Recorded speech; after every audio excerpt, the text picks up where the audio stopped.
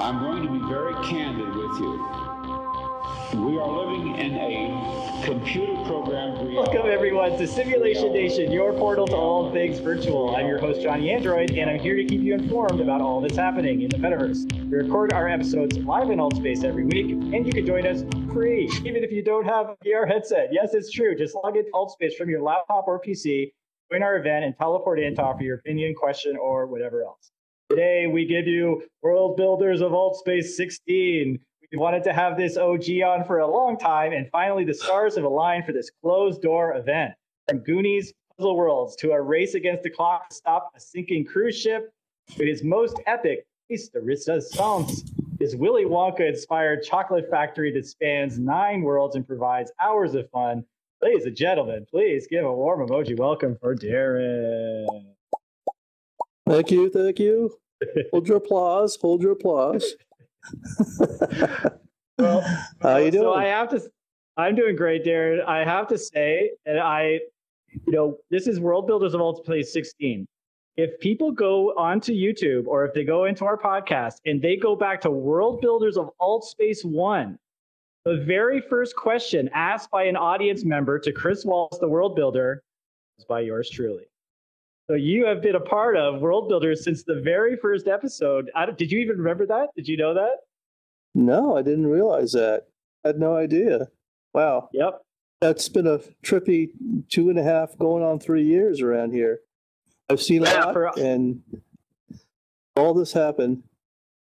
So, no, go ahead. You were going to say something? No, I would say that, yeah, it's for me, for us, it's been 2 years. So that episode was probably 2020 or so. And you were sort of really pointed and interesting questions. You were obviously thinking deeply about these things, and you were obviously already at that point sort of an expert in the worlds of Altspace and how people were pulling things off. And I think this world that you liked, that you came into, it was a hacker world at ThoughtCon. And they did a lot of interesting things with light and color and all that. So I do want to just get back into, like I said, some people call me an OG because I've been in here since the olden days of 2020. But when I got in here, you were already sort of established. So you're like a true OG. Wow. I want to get back into the origin story and find out sort of how you got involved in all of this, how you got interested in it, and how you got into world building. Oh, wow. It's a long story, but I'll cut it short. Okay.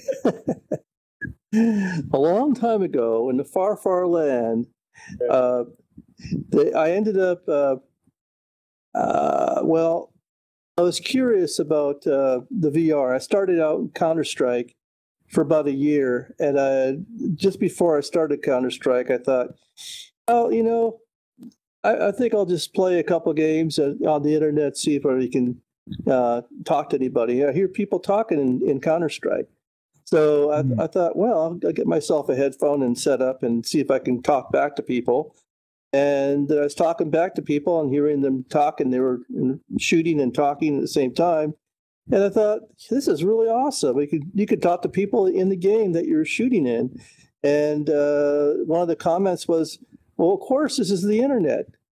And I thought, well, yeah, but I didn't even think people would communicate like this. I thought it was just, from years ago. I was doing gaming actually in my old company I worked for a long time ago. I started in DOS, and that's where it started back those days. And I knew somebody named Pat Tapley who got in connection with I think it was either Valve or somebody who created a virtual reality game with four players through a network connection on 4 computers. Could simultaneously be in the same game and shoot each other. I thought that was just far out. It was advanced. Later on, he brought me there, and I thought, okay, I got to simulate. I got to make this myself. So I made it at home, and of course I know how to build computers because it's what I used to do for a living, and troubleshooting stuff like that. And I went to a trade school way before all this, learning electronics. So learning electronics and learning how to build computers and working at Irvine for a little bit. I was Apple authorized technician back then. I learned I learned to build a network system later on with Novell Networks and using IPS, XPS as an old DOS protocol for the Novell network cards you stick in the computer so they could communicate to each other. And that all set up and labeled, ran and tested in DOS allowed me to connect two computers together. And I was able to run the game on each computer, and they could connect to each other. So I built a third one, invited my friends over, and all three of us were playing the same games together in the virtual world, so to speak. Wow. But I thought that was way far ahead. Now it's What year was flashback. Oh gosh, I don't know. I think probably in the 80s. Thinking around the 80s or 90s. The flash forward, I brought that technology to my work, and actually we had a regular network system of computers. We started getting as I worked there for 22 years. We started introducing networks, and we had networks throughout the whole company everywhere.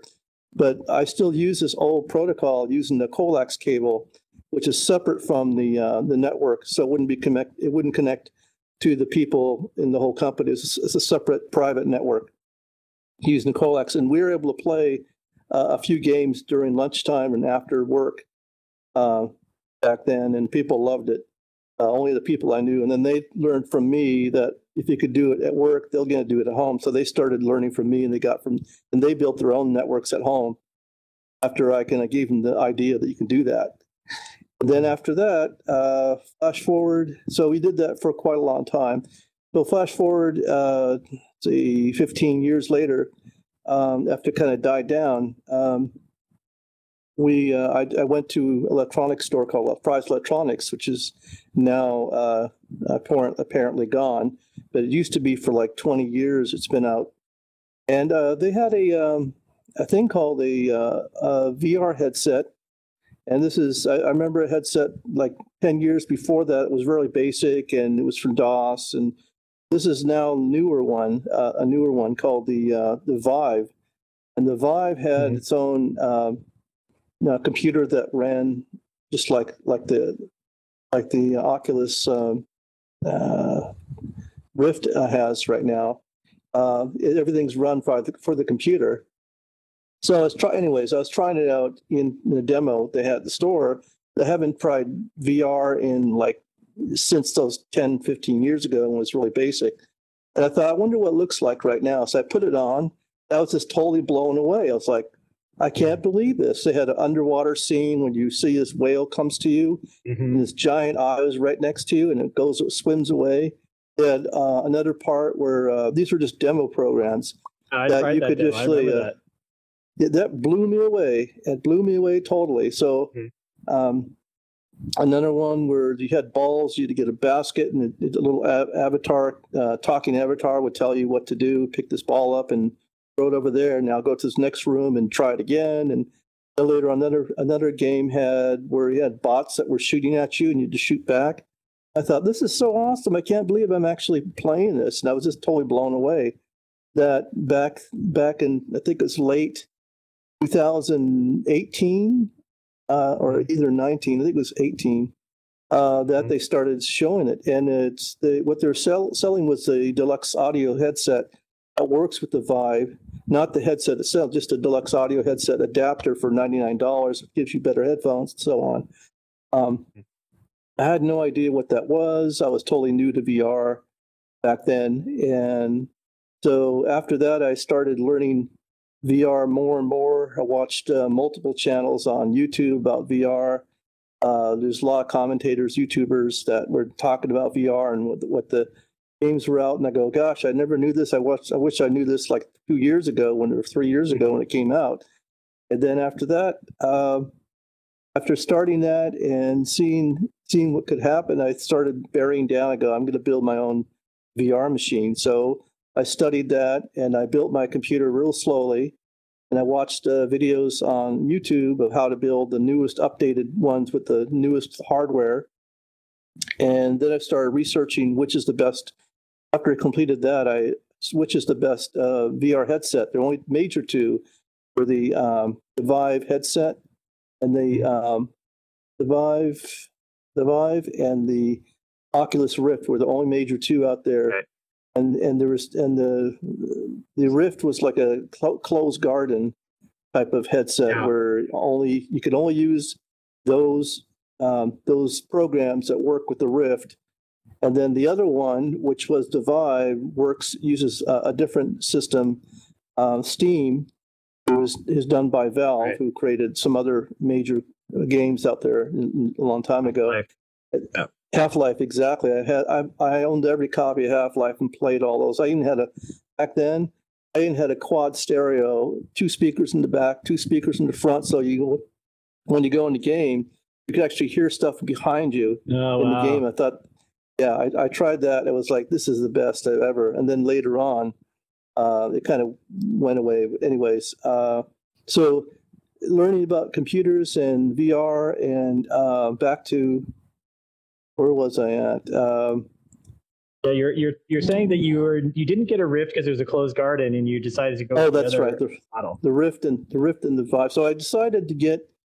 I watched this other guy named Sebastian in MRTV, who was talking about all the newest, latest, and greatest hardware of headsets, and he suggested the Samsung Odyssey Plus back then, and I tried that out, and I thought I waited for the sale to go on, and I bought it on sale for $299, but it's normally, I think it was $499, and I got on sale for $299, and I loved it, and I used it, and I had my computer already set for it, connected it. I go, this is awesome. I can't wait to play these, and I waited months to build and research all this, and I started loving it.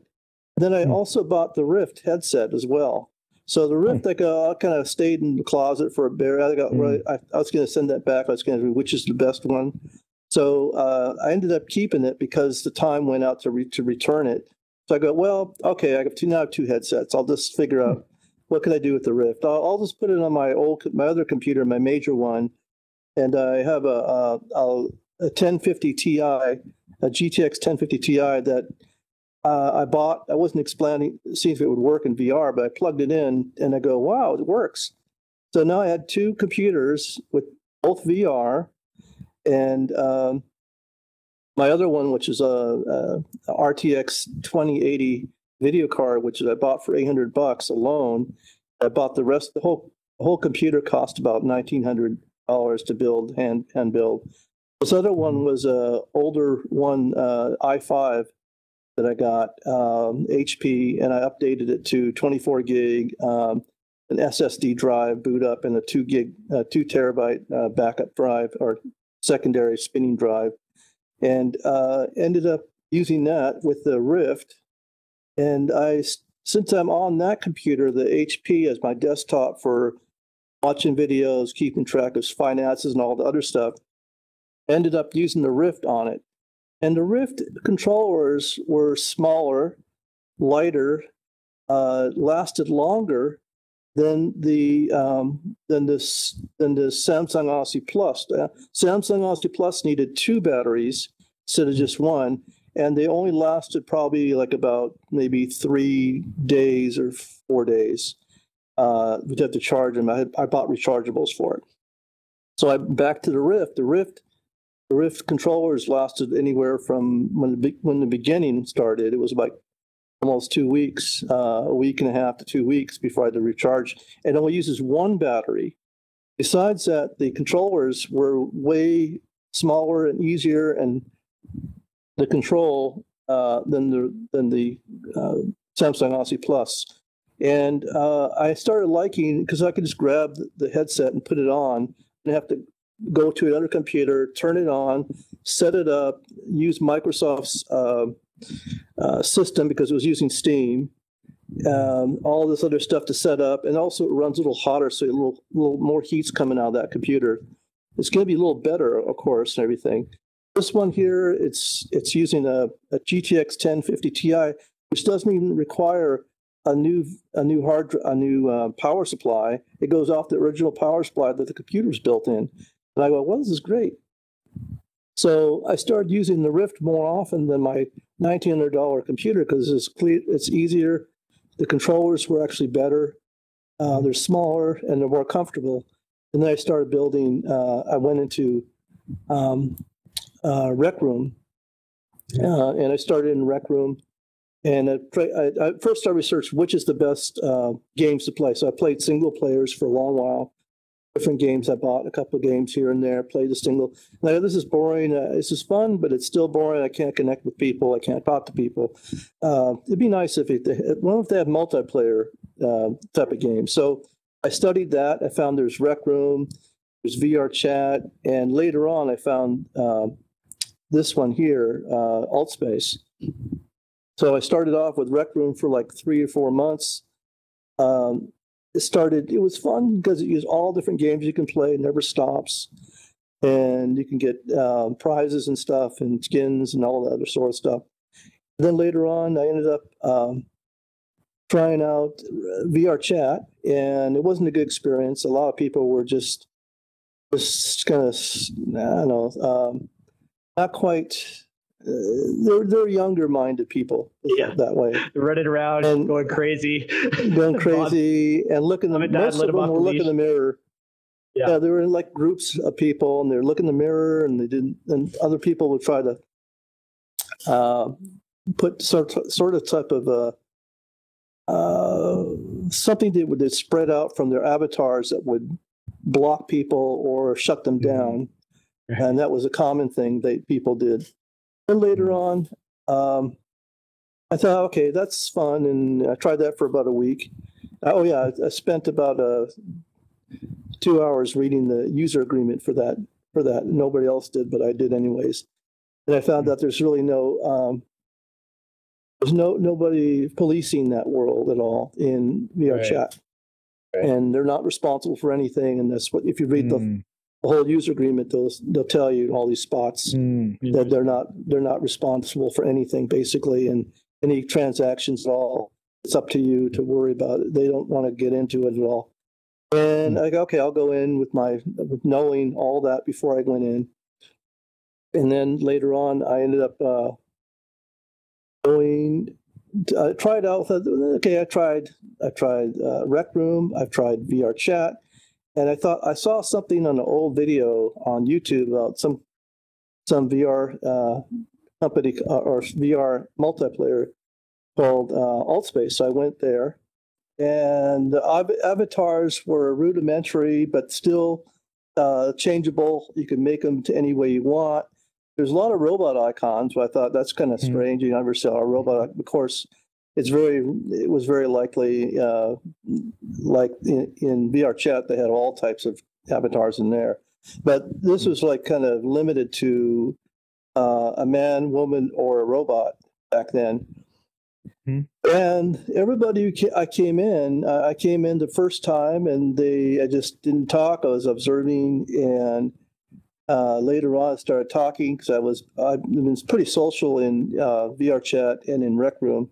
And I went in there and I asked about it and what was going on, what you can do, what can you do here? And because I'm from the Rec Room persona mindset that you always want to do things and there's something to do. Anyway, so I asked them. They go, "Oh, I always go to different worlds and things like that, and you can even build worlds if you want."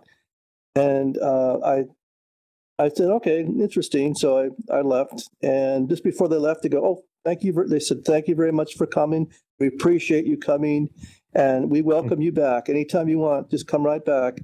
And I'm like, this is a nice place. They seem to be nice and welcoming. And I went, and it was a campfire, by the way, because everybody wants a campfire. So after that, I went back to Rec Room. 2018, I would imagine. 2018. It's the end. It's the end of 2018, going on 2019. Okay. So I think most of it started like in beginning of 2019. Right. And then pre-pandemic. You started, the big wave came out when the pandemic came. You were pre that.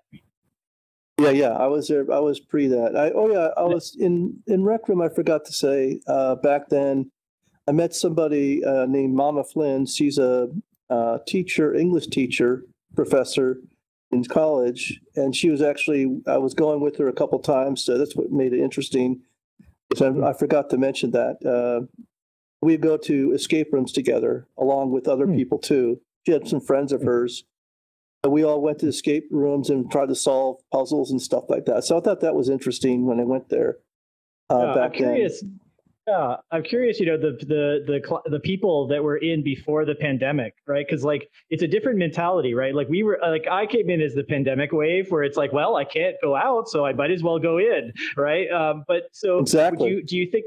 What were the people like before that? Do you think there was a lot of tech-oriented people like yourself, or do you think there was is it different clientele? Do you think, or not so much? AltSpace. AltSpace is that where your focus is at, or just everywhere? I guess so. Let's stick to AltSpace. Okay. Well, in AltSpace, a lot of people there's a few people who were world builders back then. A lot of people were common folk. They just were new to VR. And a few of them were there for a while. Actually, I think when I got there was people there for months ahead before I got in there. And a lot of them were robots. And a lot of them were robots because they didn't want to be gender specific. I didn't even think about that. They just they didn't want people to ask them either. So they stuck to a robot avatar. Later on, the people there were really nice, even the ones in the robot avatars. In AltSpace, and that's what really I liked about it. It was a nice community, a good community. People weren't like causing a lot of havoc and stuff. I think as the years progressed, a lot of new people come in, had no respect for VR, and they came in and they just went off the handle, flew off the handle, and did whatever they wanted to say whatever they wanted to do, and did whatever they wanted. That caused commotion, and that's what started to be interesting. So, yeah, the common folk were the most popular people back then. They were a good community. They talked a little bit here and there. It's kind of a long old memory I'm pulling back from this long ago to remember. I know 3 years is. It's a century in the metaverse. Okay, so when did you then start world building in AltSpace? Because you've made so many worlds and you're so prolific, it feels like. When did you start that? Oh gosh, I still remember the day I was building. I started building in AltSpace. I think it was like 2000, late 2000. As soon as I got in AltSpace, I think about a month or less than maybe 3 weeks or a month later. After going back and forth, I didn't just stay in AltSpace. I went back and forth from Rec Room to AltSpace, Rec Room to AltSpace, Rec Room to AltSpace, and then I stayed more AltSpace. The pattern changed to more AltSpace. And I met more people in AltSpace because of that. And going back to the question you're asking is in VR, world building. I would say late. It was definitely late in 2019, and I started out building simple worlds back then. I erased them since then, but just to understand how the world builder works. And then later on, I met somebody named the voice guy, and I was world building, and he was just beginning to world build. And he saw me, and he started building a giant pirates world. Except at one point, the very beginning, his very first world was great for a pirates world, except one small detail was the size of of everything was too big. It made you look like you were small. And later on, he told me, he goes, "Yeah, Darren, you're right. It's not the right scale." I said, "Yeah, you got to change your scale." And he redid it again and changed the scale to the proper one, and then he got better and better at it. And I've met a lot of other world builders, namely Daisy Shaw, who is actually a top world builder here in AltSpace, and she's gone on to learning Unity and took 2 classes later on, and she's really good at it now. And what else?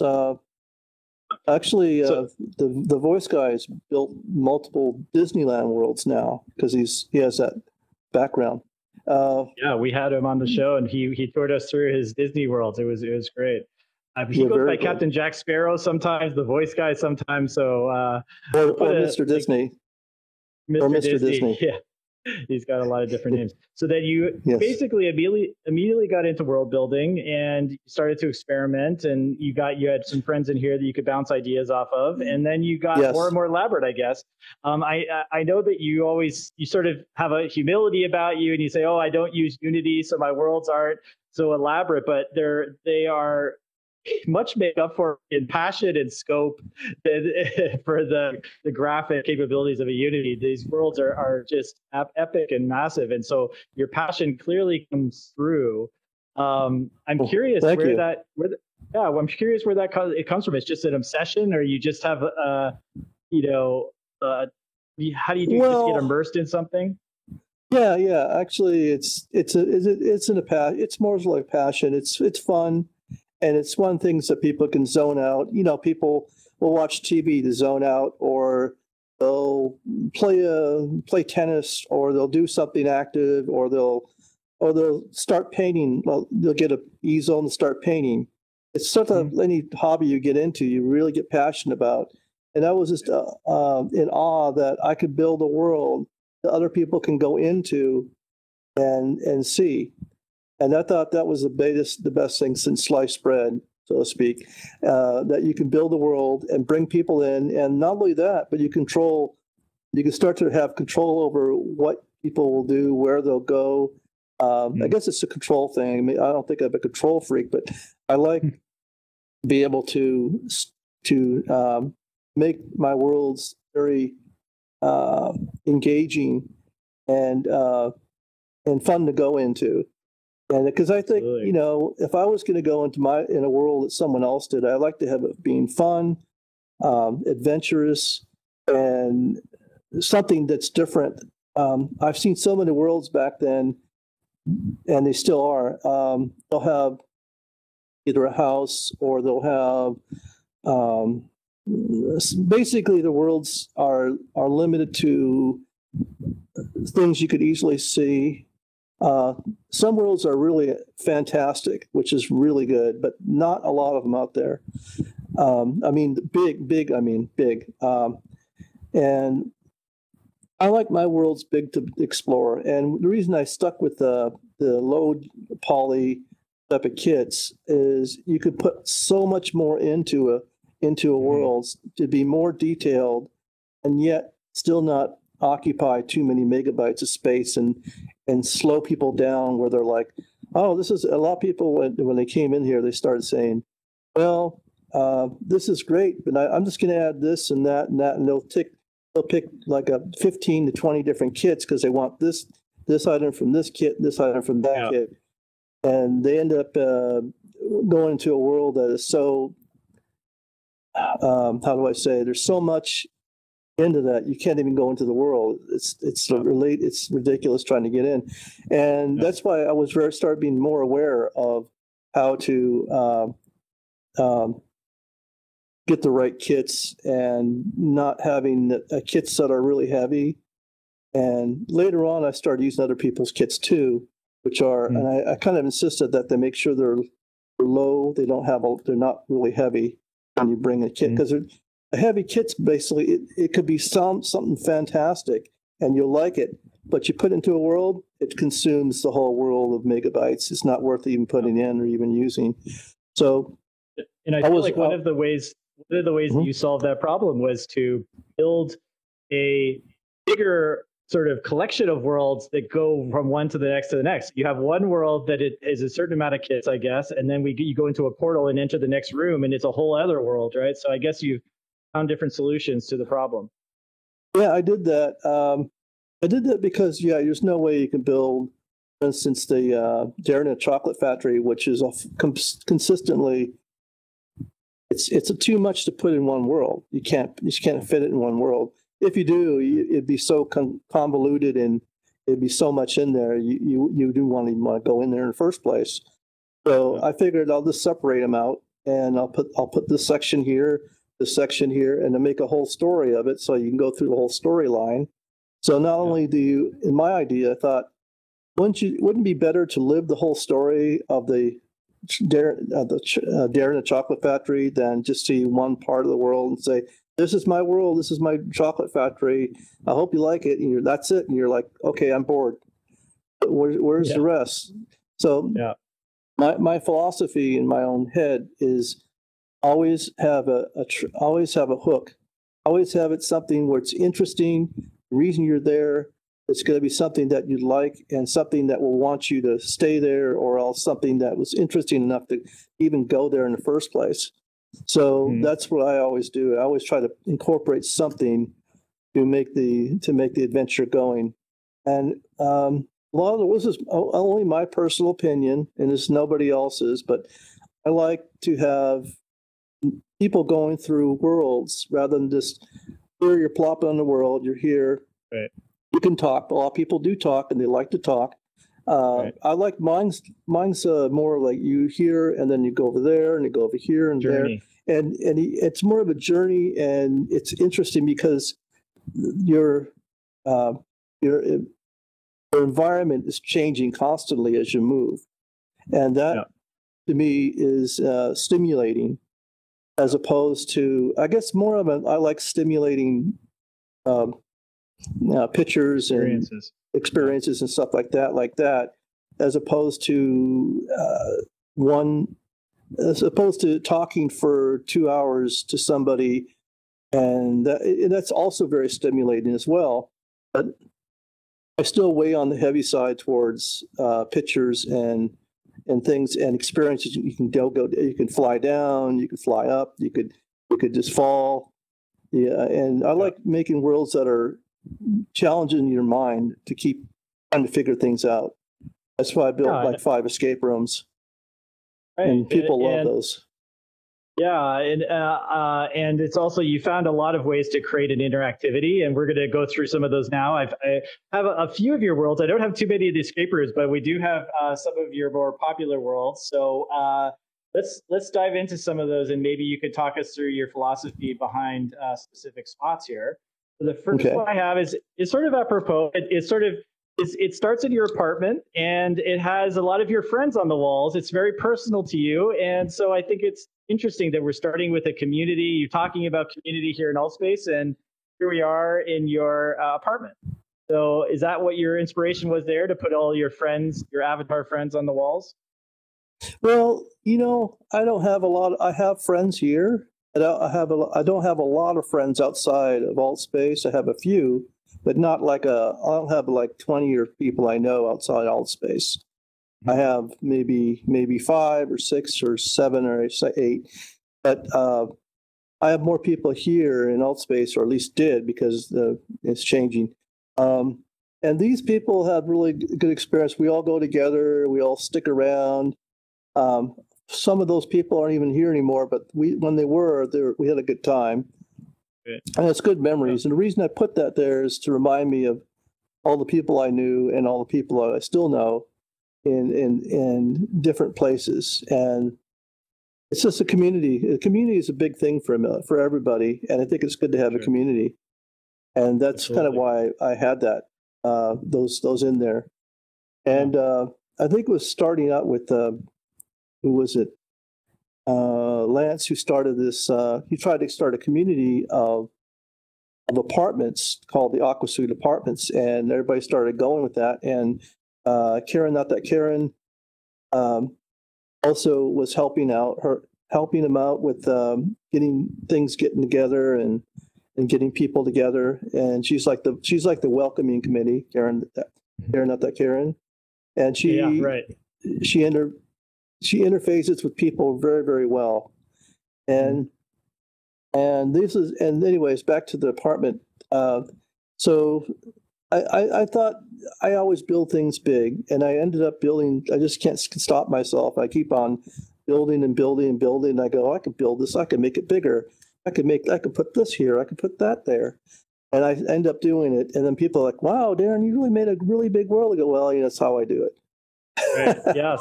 Yeah, so this house is quite the mansion, and it even goes. It's surrounded. It's sort of like it's in a fish tank. So when you go outside, you're in this sort of, you call it an eccentric garden, but it looks like either like an Avatar world or not under the sea world, and you get to walk through this incredible fluorescent garden. Oh yeah, my coral.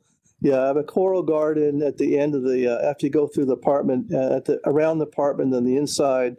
I have two places. It's called the eccentric garden, which is a whole world all into itself. It's so big you couldn't believe it. I fit that all in one world. I don't know how I did it, but I did.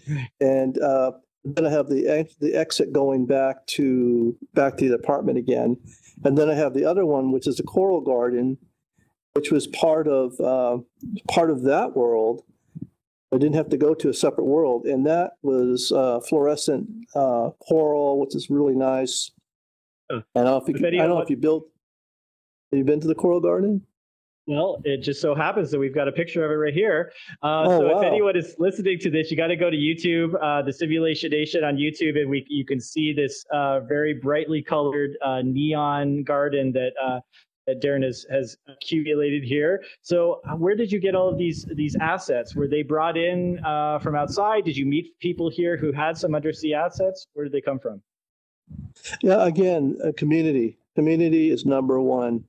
I happened to make friends with somebody named Lucy Capone in AltSpace, and she was using the kit. And since apparently my reputation precedes me without even know it, and she goes, "Oh, Darren, would you like? I'm using this kit. Would you like to?" I said, "Could I share it? Could I get that?" And she goes, "Oh yeah, no problem." So she shared me the kit with that. And this is a shared kit that Lucy gave me, and I decided to make this. I also used another person's kit from Mr. Yellow. I think I included in the very beginning where it says thank you for these people contributing those kits, and I was able to make those kits. Now, the coral garden was the fluorescent was from Lucy. And there's other parts of this world are also from Mr. Yellow, his coral garden too. So I combined those two. And also a third person, which I didn't even mention, was I can't remember his name right now. Anyways, he built the bottom part of this whole thing. It was like a dark, rocky thing below. That's from the Spirit Cave kit. It's a Spirit Cave kit I was also using. I should have mentioned that as well, but I'll mention it here on air. And I'm using 3 kits, believe it or not. Now I can see the kits I'm using. Right. And the thing about this, I had so much in that world. I think I had like 1,500 or 1,800 items, or was that 1,900? I don't know. It's high. And I go, how do you fit all that and still put a coral garden? And everybody goes, how do you have this down here? How do you have all this in one? Okay. What I did is the trick that everybody knows or should know is that, or will know, is that this is the top. This is the apartment up here. I put everything in the apartment here, and I put a lot of stuff around and extended it and everything. Okay, way down here is where the coral garden is. So when you look at different angles, your headset will see everything, and when it sees everything, even though it's not there, it will still register. And even if you can't see it, so if you bring it way down here, kind of a way far down the angle, they're not looking back over here. They're looking around up here on this level. So you bring it down here on this level, and you won't have any slowdown. You won't have any frame rate drop as much. So it's a way of designing worlds. You have them up here, and you have another one way down here, and you put a teleporter from here to here, and now you won't have that frame drop because you can fit a whole bunch of stuff here, a whole bunch of stuff up here, because you're farther away from each other, and there's different levels too. It's not rendering, like it's only rendering what we see, and then down there it's not rendering it until you go down to it. Is that why? It will render if you kind of look that way at an angle and you see it. It will start going, but most people are going to be looking this way, left and right, not down like that. So you're able to put a lot down here, and still that's the secret to world building. Is you always if you want a same world, you just put it far. I mean, like maybe I don't know, 1,000, 2,000, 3,000 feet difference between areas, and it really helps a lot. Yeah, I do appreciate how you use direction quite a bit. So you have us going sideways along things, but you also have us going down through things and even up. So you're using a lot of those angles, and I thought it was just a part of just creating a fully immersive experience where you're using different sort of means to get through an environment, but it also has a practical side as well. It sounds like that's great. Yeah, it for having different places. Yeah, but also I want to make a thing the world's as immersive as possible, and I think by adding items you can grab and throw around, get you more immersed into it. So I'll put a rock in front of you, and it'll have grab. So you grab the rock, throw it away, and now you're automatically immersed. You're feeling like you're doing something in the world. You grab the rock out of your way. It's simple like that. Simple things like that will immerse people into the worlds better that way. Well, I love that when you did that in the Goonies world, but we're getting ahead of ourselves now. But yeah, I love that you hid the secret passageway behind a rock, and you had to learn to pull up the rock and go through the secret passage. Let's keep going along here. We got a few more to cover. This one here is the SS Cruise adventure, I believe. And it's like, essentially there's 3 different ones.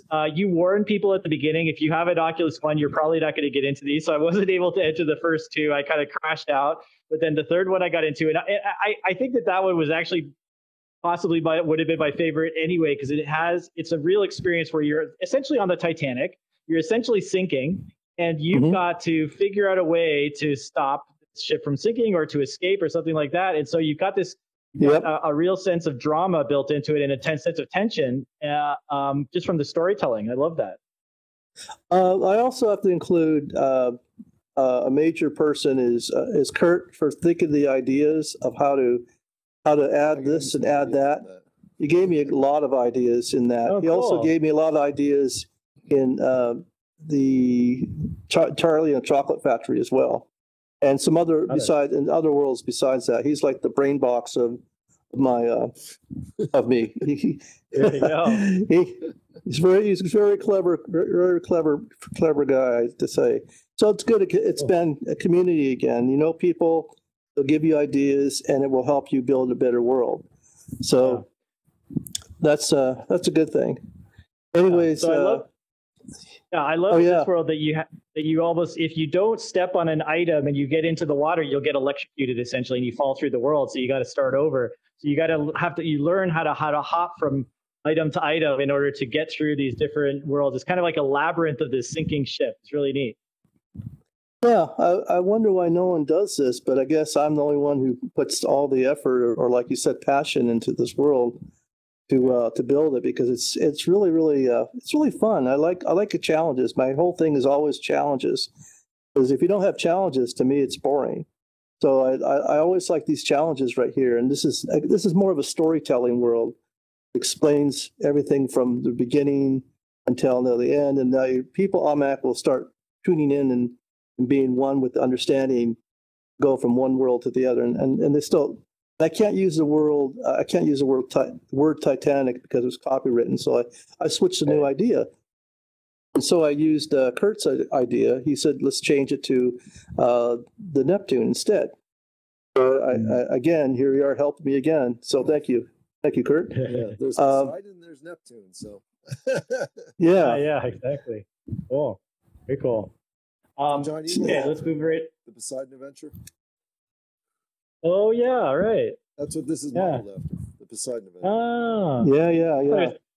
Oh, nice. So you missed the first 2 episodes because you didn't go in those worlds, right? You didn't go in there. Yeah, I couldn't. I kept crashing out of all space. Yeah, I'm an old man with an Oculus One. What can I say? All right, we're going in 2D. It looks great in 2D. Okay. No problem going. All right. Oh yeah. So we. Uh-huh. Yeah, well, we were talking. We talked a lot about your community, and I love how throughout the world you sort of give credit to people here and there. The kits were provided by Mason, and so it's nice. Well, it's good to give credit where credit's due, like I did with Kurt, and like also with Mason. And other Absolutely. people I haven't mentioned, but I know they're there listening. Uh, I even built a lot of worlds originally with Mr. Yellow's his kits, and I built a lot of worlds with that. And I appreciate that, Mr. Yellow, wherever you are. Um, Mhm. so there's a lot of people I don't even realize. I'm just using other people's kits to build all these worlds, and it really helps. The, the kits That's a in great, Hmm? great Oh, go open ahead. community that everyone's helping each other out. Absolutely. Exactly. I like that. Cool. All right, so here we go. We get to the Goonies.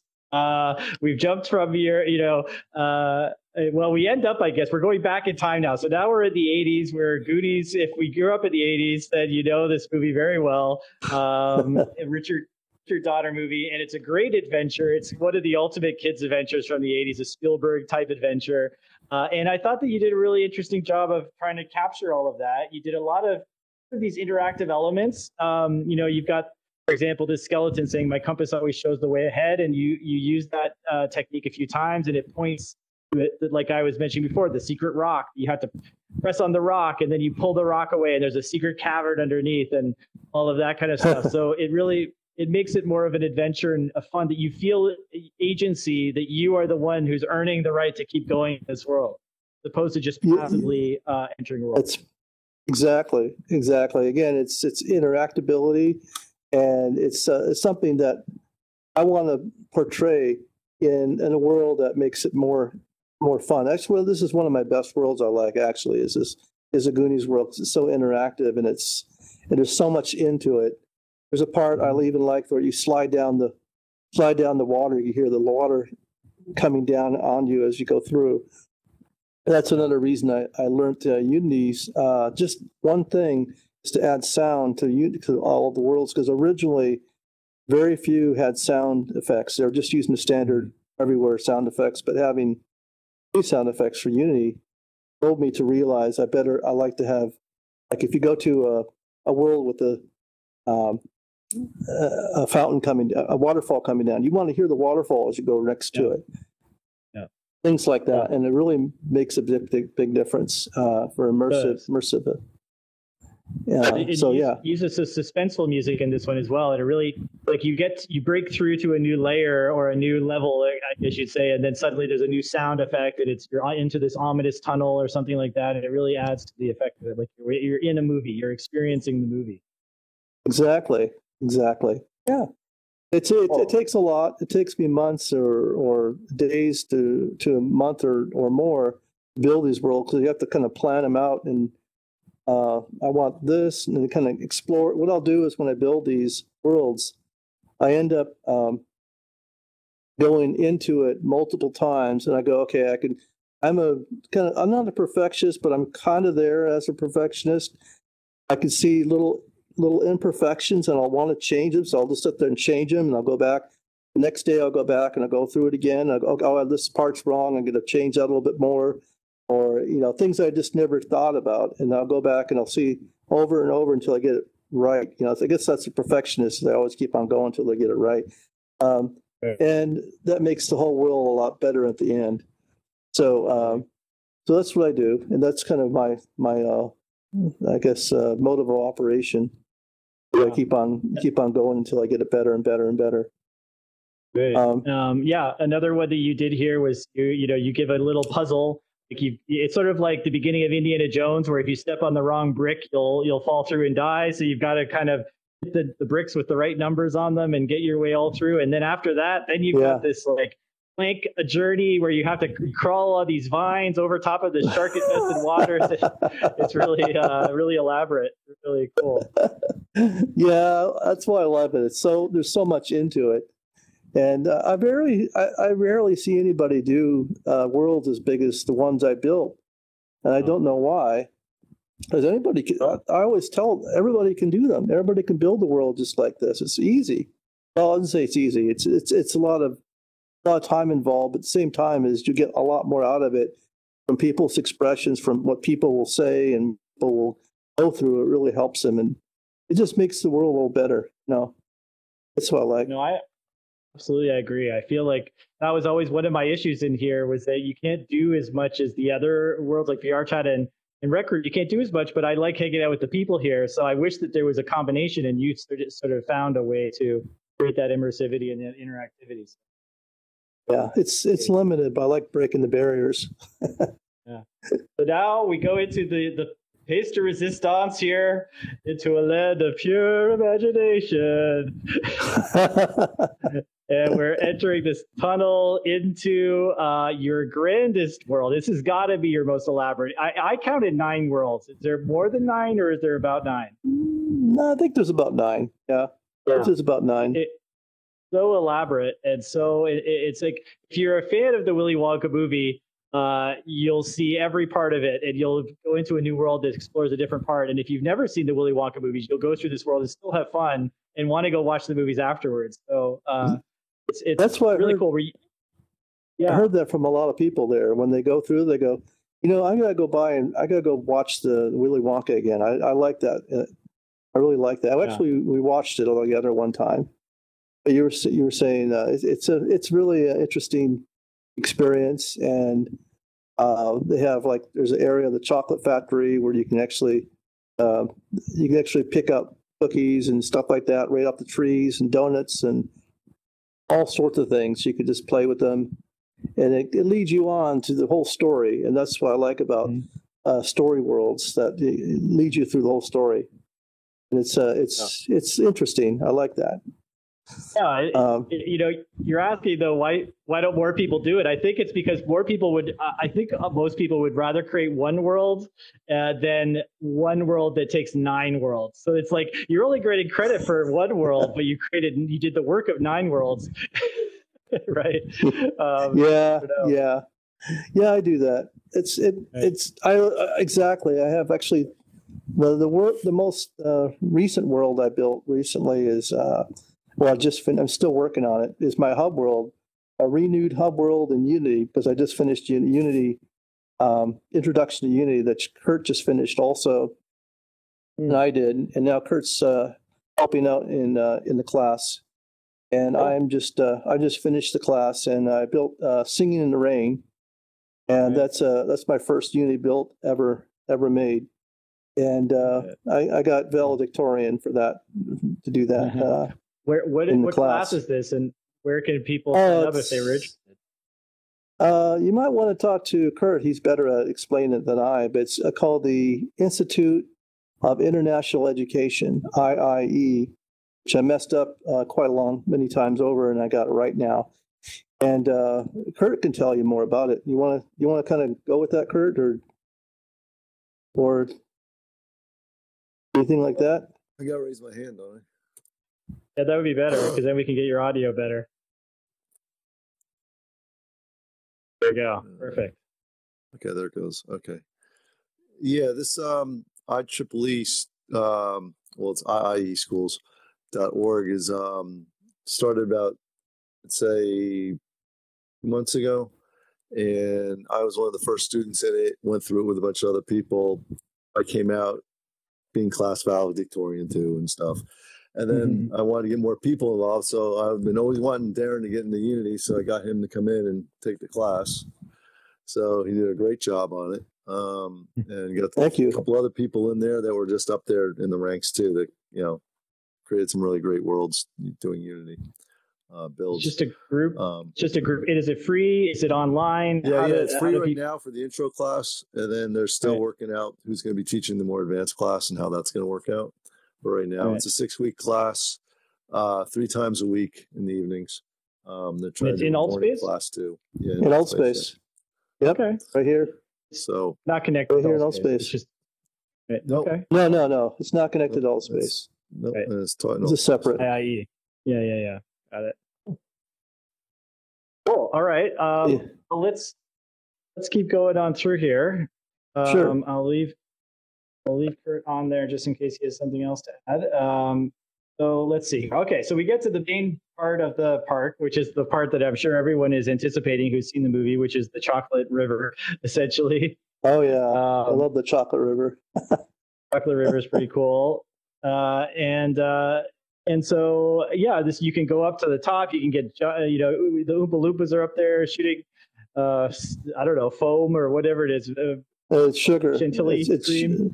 I think it's cream. Well, it's sugar. It's sugar they're adding to the Sugar, chocolate. cream. Yeah. And then, Yeah. and then of course, this is a very interesting world. This was really hard to capture, but maybe you could tell us a little bit about this. So for those watching on YouTube, the top of the image is what I see. So that's how small that little guy is. But then I go through this shrinking machine. I become the size of him, and I'm in this gigantic room. So we know that there's some special, it's a different world probably entirely that you build twice. And then one is supersized and one is sized down. Maybe you could tell us a little bit about that. Okay. Basically it's from Johnny. It's one of the parts in a Chocolate Factory that this guy, Johnny TV, a little kid, is portrayed from. And he's that little kid right there with bald head right there. So made him from something from Altspace to make the geometrics. Anyways, he's actually using his gun because he was considered a cowboy back then, and in the film, and he wants to go into TV, so he gets shrunk and goes over he gets photographed and shrunk, and he's now coming back, and now he's shrunk to a little bitty person. So I wanted the person who comes into it also go through the whole thing and become shrunk. So you come back out, and now everything's big instead. And then I have an area around the back of the TV set that enlarges as you go around, and you go back and you go to a teleporter and go through, and now you're back to the part where you're big again. Mm-hmm. So that was part of the movie right there, where you get shrunk and then come right back to normal. And so yeah, that's. How do you pull that off technically? Or is it a trade secret? It's kind of a trade secret. Yeah. All right. Well, you got the magician's tricks. You know it. No one's talking. No one's talking today. We'll get you drunk on virtual wine someday, and you'll tell us everything. Well, I did that a couple times in Murder 4 in VR chat. All right, and then we end up in a rocket ship over top of the entire city. It blasts off into the sky, and we can look down on everything, and then we can hop down back to the world at the bottom, and we're back where we started, and hopefully we're better for it. So it's great. It covers the entire movie, and I can't imagine how long it took you. You say some of these you work on for months. This must have taken months. Some take about anywhere from 1 month to sometimes 2 to maybe 2.5, maybe 3 months, depending how fast I go and what I'm doing. Less than that because I'm better at what I do now. So it takes me a lot less time to do these worlds, to build worlds. Just like anything you do, when you get used to it, you get faster at it and better at it. Yeah. So that's why it's taken me less to build. Back then, I just kind of visualize everything. It's all about visualization. You visualize, and also I watched the movie, and I actually own the movie and portrayed it off of what I thought this would be, kind of what scene should be there, what happens the next stage. So I just kind of build that whole scene from one scene to the other, and you experience it and going through it, and it really feels like you're actually in the story. And it's a great how do I say, a great feeling after you get through it. Yeah. It's a happy feeling. Yeah. Really. Well, it's really impressive. And I don't think I've ever seen another world in here built such a magnitude as that. I really don't think that there's anyone who's built a 9-world, multi-world experience. I don't think that's happened. So I think you got yourself a prize there. You're valedictorian of Altspace in my mind, Aaron. Thank you. Wow. I guess you do anything really well. Yeah, it just ends up being that way, Yeah, exactly. It's just mine's just unique. You're always humble, and you're always working really hard, interesting new things. So I'd love to end the show just talking about the future and where you think this is all headed. So, you've got an interesting background here because you've been in technology and computers for so long. You've seen the entire trajectory from the 80s to where we are now. Do you have a sense of what it's trending and where we're headed, or do you think it's so hard to predict? If you were to look from the 80s to now, would you ever have been able to predict this? Do you think, yeah, actually, I could have? Not really. I wasn't really into VR. I didn't even know it existed until I got that headset. And so I tried the headset over there. So I noticed it's becoming more commonplace to use the VR headset, and I think industries are now starting to grasp on the idea, mostly because it cuts costs on everything else. If you just have a headset with everything already put in, it cuts costs and also cuts costs for environments to put in. It also is good for training people. People are using it now in stores, and even Target, I think it was, or some other stores are using it for training people, as well as industries, aerospace industries and car industries are starting to grasp that idea. I think right now, but for the general public, I think we'll have maybe a little bit longer to go, but it's actually propelling quite quickly, because we're going from where we started back 2 years ago with the PCs, which are still actually very good, to the mobile headsets, and they're coming out with the new ones. And if you watch MRTV, Sebastian, he's a German YouTuber, talks about all the new headsets and all the technologies. You'll see what he's talking about. I think the future will probably be mobile headsets, and I think Apple is going to come out next year with their new AR, augmented reality, and VR system, and it will attach only to an iPhone. It won't work with the Android system. And mostly they're not going to be focusing on VR. They're going to be focusing on AR. Apple will be. But I think in VR, there's contenders out there. There's a new one contending against the Quest 2, and they're going to come out with a new one right now. Actually, Oculus, or not Oculus, Meta is coming up with a new headset, Cambria, right, which is coming out soon. But it's going to be focused on the business aspect of people, the businesses, and not the general public. But I think next year they're going to come out with a general public new headset, from what I understand. People are like waiting with bated breath to find out what it can do and what it will do. But in the future, I think in about, say, 3 years, maybe possibly at the rates going every 1 year or 2 years, they switch out headsets. I think it will get better and better. The hardware is going to be better and better, and the worlds will get better and better. But what drives worlds to be more clear and accurate, and more you can do in it, happens to be the chipset inside the mobile headset or the computer will get better enough to display almost perfect resolution, a realistic resolution of things. And that will blow people away. And that will probably be the time people will start taking more VR at that time. I'd say anywhere from 5 to 8 years would be my idea of it. No, that's exciting. If we get to like the point where like The Last of Us is in virtual reality, I mean, that's going to be really wild. If you get the graphic capabilities of a PS4 or whatever, and put it into a virtual headset, it's going to be wild. It's going to be awesome. So then, what's next for you? You've just finished this Unity course. You've graduated magna cum laude with honors. So now, are you going to give us Unity World? Or what's next for you, Darren? Oh, that's a whole story. I now, since I'm delved into Unity, now I understand the philosophy of Unity versus using kits. Well, this is only focused on AltSpace right now. So in AltSpace, there's people who have community of kits they're sharing with everybody else, and those kits are bought and paid for by the owners, which are sharing those, and those are really diverse and quite well done.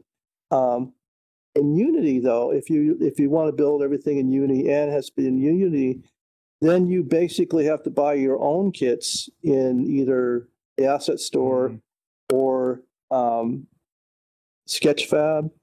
We've learned that recently, 2 places, and some other maybe you could, if you get really more information of how to build, you could learn another program I can't think of right now, and you can twist and create your items and then bring them over. I know that Kurt's done a lot. He's able to go from different places and get different assets to put into Unity worlds. So you have to be quite good at it, at least well enough to understand Unity first time. So it's, if you want to build worlds that have a lot of unique things, and you want total control, even of the lighting, and way more control. There's way more control in Unity, but you have to understand Unity first of all. That's why that Introduction to Unity is a good class to go to, because it teaches you the really, really basics of Unity and how to build and what to do. So in the World Builder that comes free with AltSpace, you could use everybody's kits and build everything. I've been doing it for 2 years, build everything with kits. When you want to use Unity, you have to buy kits from AltSpace, from other places. So basically, it's free versus paid for. But paid for, you can have more versatility, also have more control, and also there's a lot more learning aspect in Unity than there is anything else. Right, for sure. So, okay, so that's it's pretty take much you it. A little while. It'll take you a little while. Yeah, to Unity yeah. world. Right. Okay. Well, I already have. I made one in. I made a Unity world called "Singing in the Rain," our project. I got that done, and now I'm just finishing up one I've been working on for. Can't believe it's been taking me like almost all week. Shouldn't have taken me this long, but it's a Unity world. It's my hub world basically. It's a basic world. I'm using the same assets I used in my Singing in the Rain, which is a town.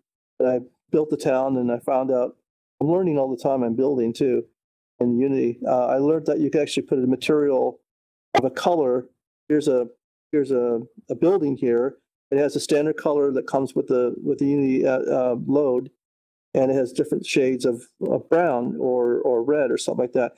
And if you go and build your own material with your own color and change it to whatever color you want, like say red, build the material, dip into the little doodad for your color change and make that red material. Bring that material and splot it on top of that building. Now the building's red instead. So you can make any color you want out of any material. Each material is a color. You grab that material, you plop it onto that building, and now it's any color you want that building to be. So that's kind of neat. You could do that too. And that's just basic, but it's still something new. Yeah. And so in Unity also, if you want to build, if you want to build things and you want to duplicate things, it's easier to do in Unity than it is in the World Creator. You could actually build, duplicate everything if you want to. Everything.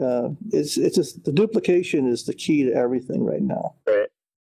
So that's a big powerful thing to build worlds quicker.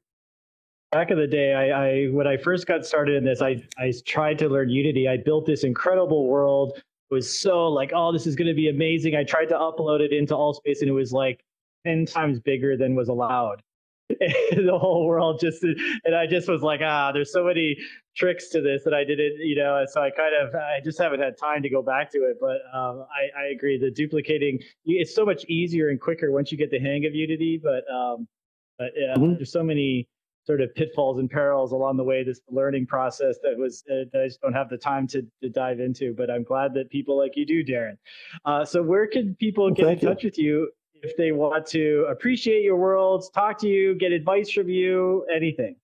Well, I'm in AltSpace once in a while. I'm more outside AltSpace in Unity now. But my worlds are going to be in my new Unity hub I'm building. I'm going to, here's behind the scenes, for instance. My old Unity hub was all built with kits. It's a great world.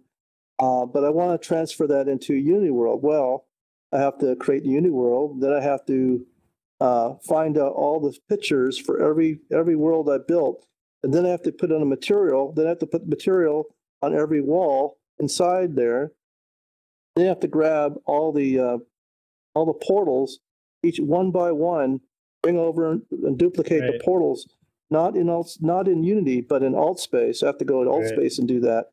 So that's going to take a long time. But anyways, once I get that done, which I've got to a point where I'm just putting the last picture on the wall, I'll start grabbing all that in there, and then after all that's done, I have to go to each. And this is one thing about building worlds that nobody knows about. I'm using network technology. It's called the star technology that networks use. And what I do is you make a hub, just like I have a hub world, and you put every world you have. I have anyways. You put a teleporter back to the hub world. Every world back to the hub world, back to the hub world. That way, people go, "Oh, this is built by so and so. Here's my portal that goes right back to my hub world," and it makes it easy and simple for people to go.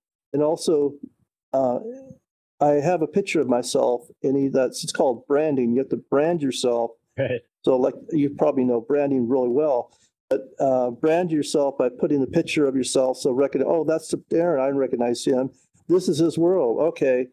And there's a portal that goes right back to his hub world. Now suddenly in your mind, I know Darren. He built that world. Here's his hub world over here. So when people stroll into any world or ask other people to try it, they'll see this portal which goes back to my hub world, and that will allow people to remember me, and I get popular that way. It could work with everybody. Everybody can just see the same thing. It's not separate from me. It's just yeah. Glad we met you before you were Darren Inc. Gotcha. I have to tell you one more last thing is I haven't spent one red cent in doing everything I've done. Never, amazing. Never, yeah. All that Besides I've done with for free. Everything except all the time I've put in there. They always say time is money, but I guess I put a lot of time into building this world. So I guess you could say it's all the money there too. So yeah. Thank you. I'm and passion and love, and it all comes through in the worlds, and there's so much fun, and you can tell that you're having fun and teleporting yourself back to your childhood with Willy Wonka or whatever, and that comes through the world. So we really appreciate it, and we're really glad that we got you on the stage.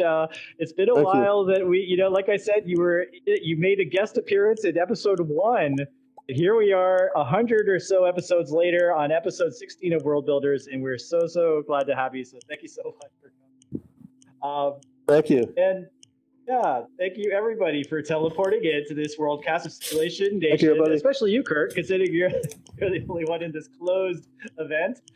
Whether you're with us in virtual reality like Kurt, listening to the podcast on Spotify or Apple Podcasts, or watching on YouTube at The Simulation Nation. And remember to subscribe to our Instagram at The Simulation Nation, Twitter at SimNationVR, and our Discord server.